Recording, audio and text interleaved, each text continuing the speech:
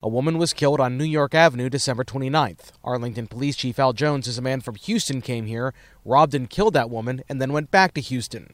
They've also arrested 3 people for beating a man to death at an apartment complex a couple weeks ago.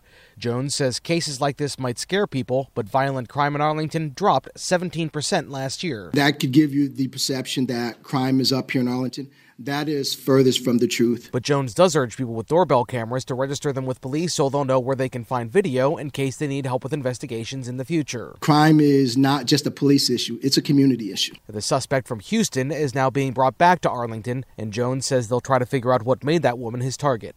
From the 24-Hour News Center, Alan Scaia, News Radio 1080 KRLD.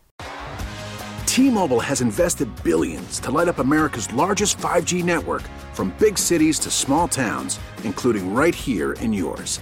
And great coverage is just the beginning. Right now, families and small businesses can save up to 20% versus AT&T and Verizon when they switch. Visit your local T-Mobile store today.